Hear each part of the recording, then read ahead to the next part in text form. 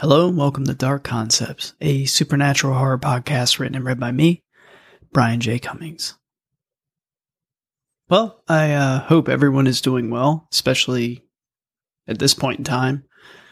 Have a crazy situation going on in the world at the moment. Just a little reminder, try to stay inside. Consistently and thoroughly wash your hands and don't touch your face. I feel everyone at this point in time has been beaten to death, but it doesn't hurt to remind people. But there's something I think that is a little bit more important to keep in mind.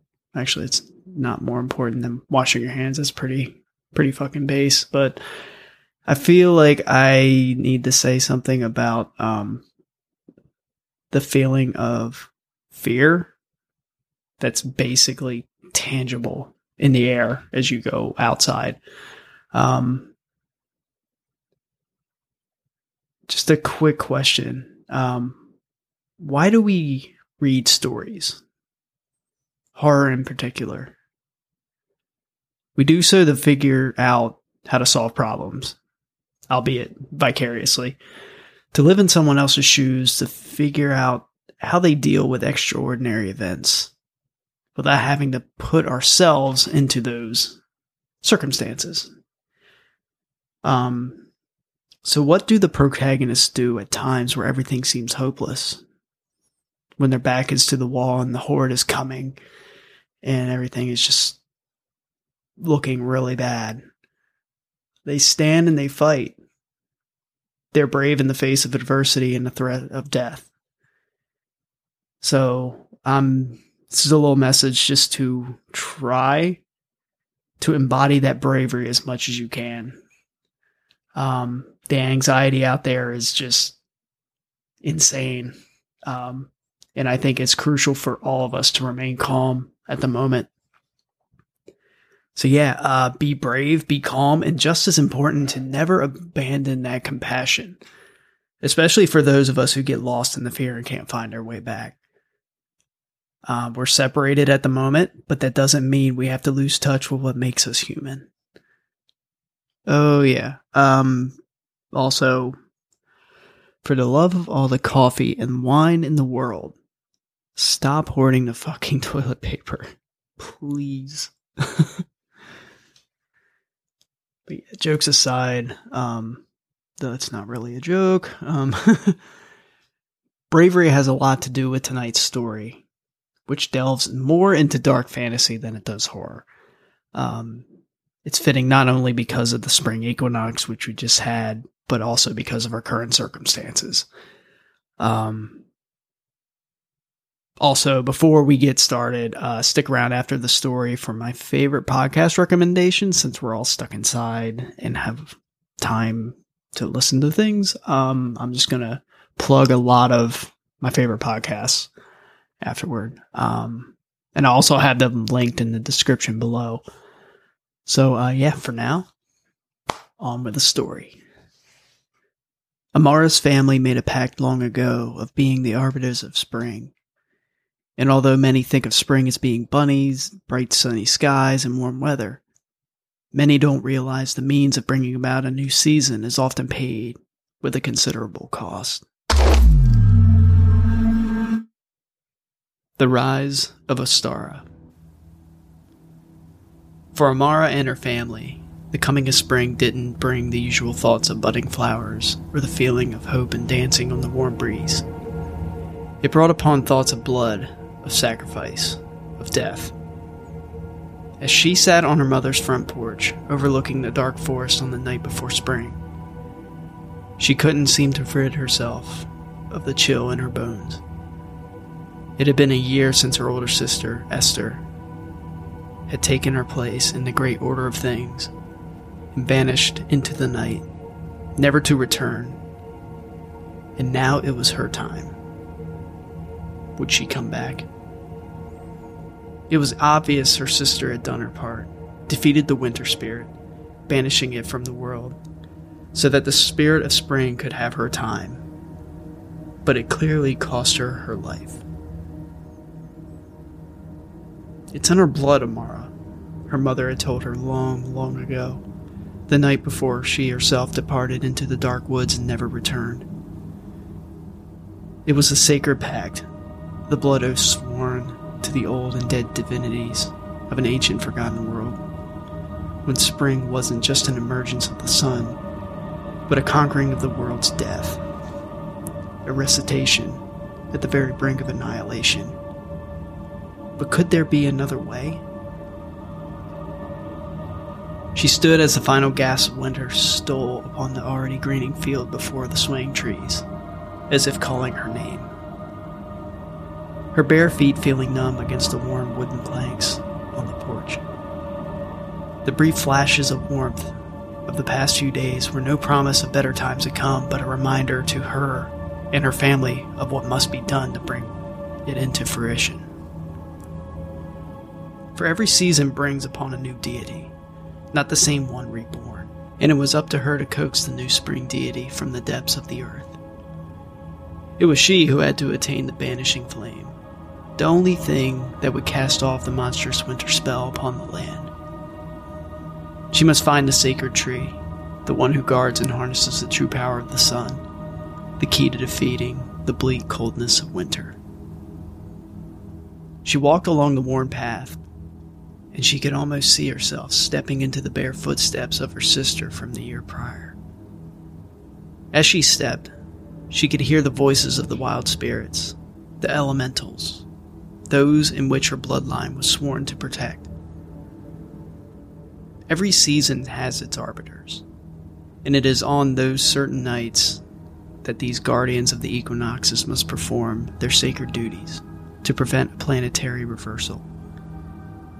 Each season has its dominating spirit, and each dominating spirit must be dispelled at the end of its turn for the next to come into dominion, completing the cycle of life on the planet. And it is done for each hemisphere.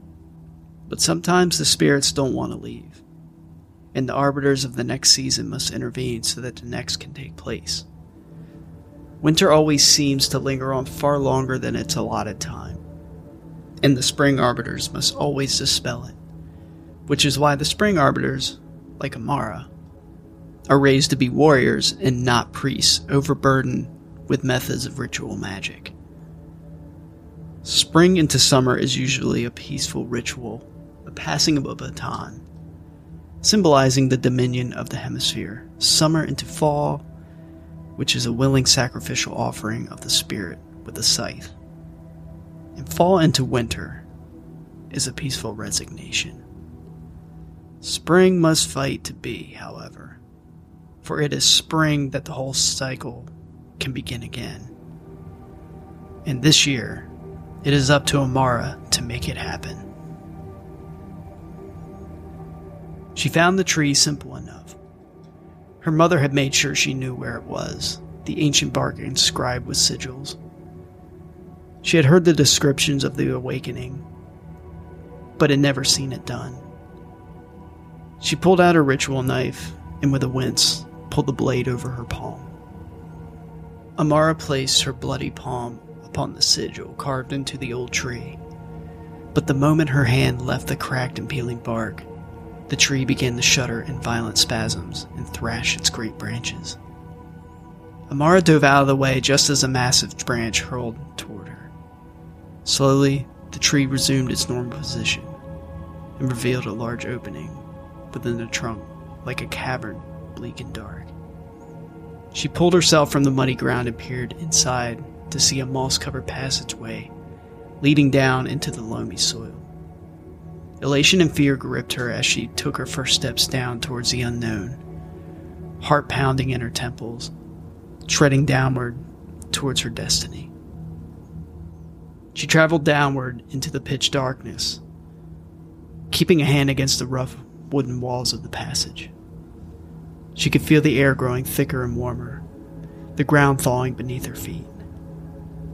There was no going back now, no matter how hard her heart thudded in her chest. Soon she felt the wall fall away and could sense that she stood before an opening. She took a deep breath and treaded forward, Upon her bare foot contacting the stony ground, a flame shot up in the center of the room, setting several torches arranged around a massive stone altar alight. She stood and stared at the altar. A massive carving of the great goddess of spring, Ostara, stood wielding a sacred torch, bearing the sun's flame. Amara glanced over the burning torches and realized before she could take one, there was one more ritual she had to perform. The one that would allow her to enter the lair of Winter, where the dying god resided. Her hand still throbbed from the gash sliced upon it, and though it was slowly stopping, the blood still flowed. She approached the altar and whispered the sacred words her mother had told her again and again over the years, words committed to memory. She placed her hand on the altar, stained black with eons of blood, and the chamber began to shake. She grabbed the nearest torch as the wall beneath the star began to shudder and sink into the ground. She closed her eyes as an icy gust of stale air exploded from within the chamber, and all the torches were snuffed to smoke, except for the one she held clutched in her hands. She held it out away from her as the tip of it exploded in a fiery rage, as if all the flames now concentrated their whole might into this single torch. She could feel the fire, but knew it wouldn't burn her, at least until the fight was done. She pushed her way through the blowing, freezing air and stepped into the lair of Winter. She glanced around and saw a night world covered in snow and ice. Several yards away, she could make out an old tree, a tree that looked exactly like the one she had entered. But this one was withered and dead, and standing below it was a tall, hunched figure cloaked in a white robe. Winter had a long white beard that nearly touched the ground, and he stared at her with black holes where the eyes should have been. The skin wasn't skin at all, but looked to be made of ice. He smiled, revealing blue mottled gums and jagged ice-like teeth. "So you are the valiant arbiter of spring sent here to kill me," he boomed, the voice of Winter sending icy jolts through her bones. If it hadn't been for the enchanted torch, she surmised she would have been frozen instantly in his presence. She stood before the god, seeing now that he was in fact a giant, standing at least 12 feet in height. "My name is Amara, and I am indeed the arbiter of spring. Your reign has ended, and it is time for the spring equinox to come. Will you go willfully, or will you challenge the will of the seasons?" Winter laughed, the sound like chipping bone. "I accept your challenge," was all he said, and waved a hand, sending up a blinding gust of snowy air. Amara held the torch out and fell forward onto her knee in free hand, bracing herself as the wind broke around her. She watched as the flame of the torch flickered slightly, and seeing the stale, frigid air bending around the heat of the flame. The fight had been initiated, and now she had a small window of time to defeat Winter.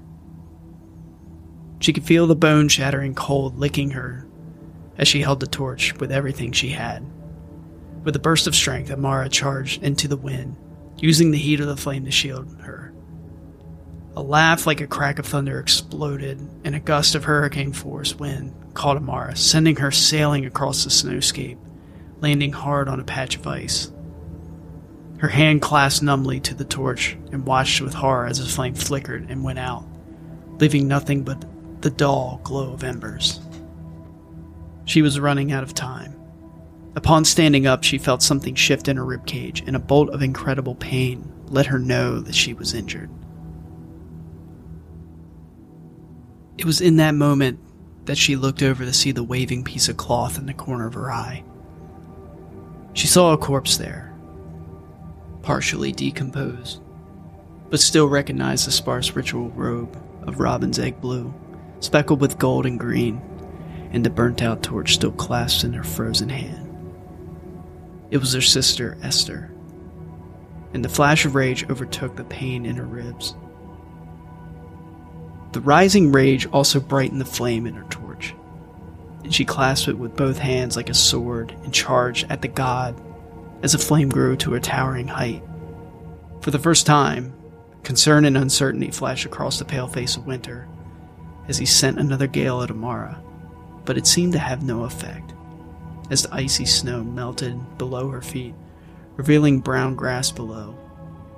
In her wake, the snow receded, and the grass immediately began to green and wildflowers bloomed. Concern turned to horror as Winter realized that he was out of his depth. Amara came within several feet of Winter as he stepped backwards, and she raised the torch like a massive sword and brought it down upon him. With a grievous scream, Winter was struck with a towering flame and his body shattered into thousands of icy fragments.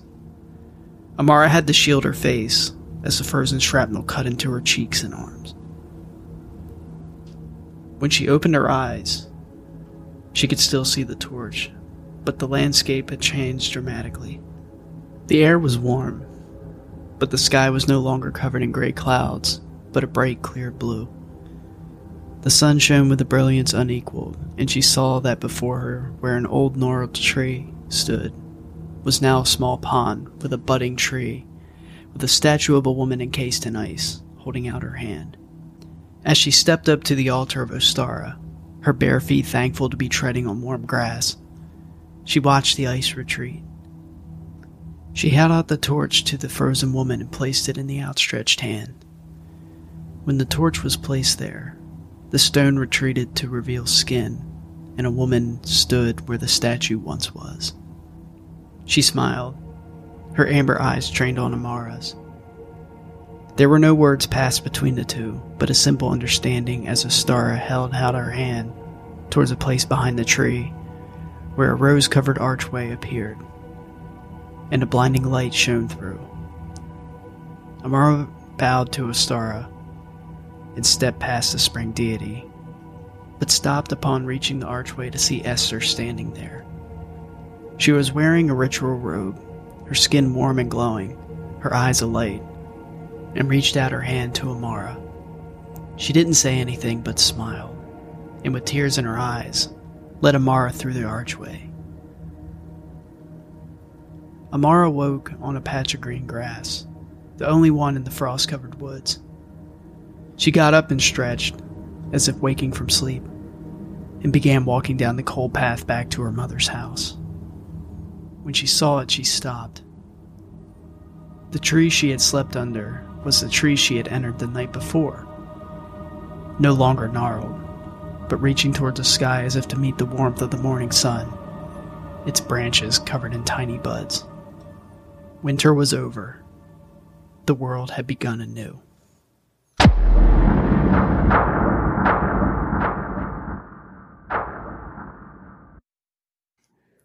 Thank you for listening. As you could tell, I changed the music up in this one. Did it all myself. If you liked what you heard, let me know. You could leave a like, a rating, a review, and subscribe if you so desire. To explore these concepts further or just keep up with what's happening with the podcast or any of my written works, BrianJCummings.com is a great place to connect and learn more about what's going on behind the scenes, as well as read the stories in a typed format. I'm also on Instagram, Twitter, and Facebook, where every Monday, Wednesday, and Friday I release 2-sentence horror stories. Those links are listed below, and as I said in the beginning of the show, I'm going to plug some of my favorite podcasts here. And they're going to be listed below as well. Spellcast, of course.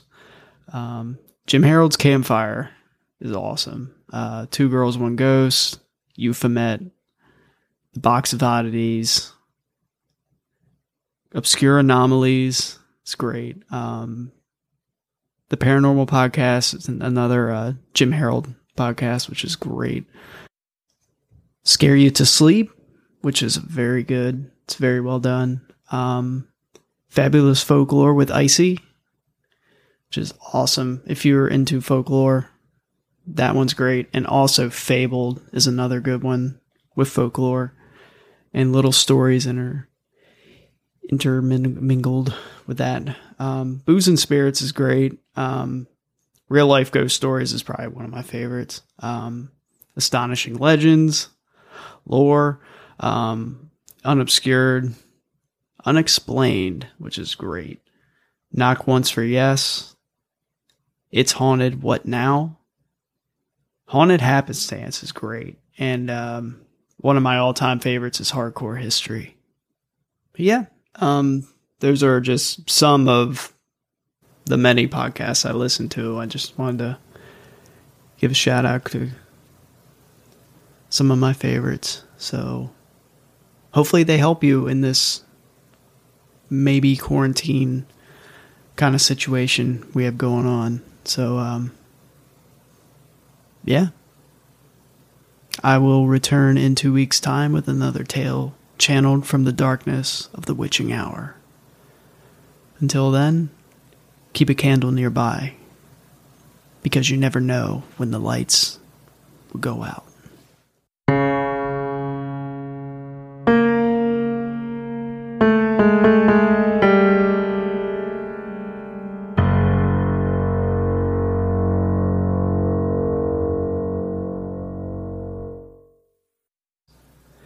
You on it?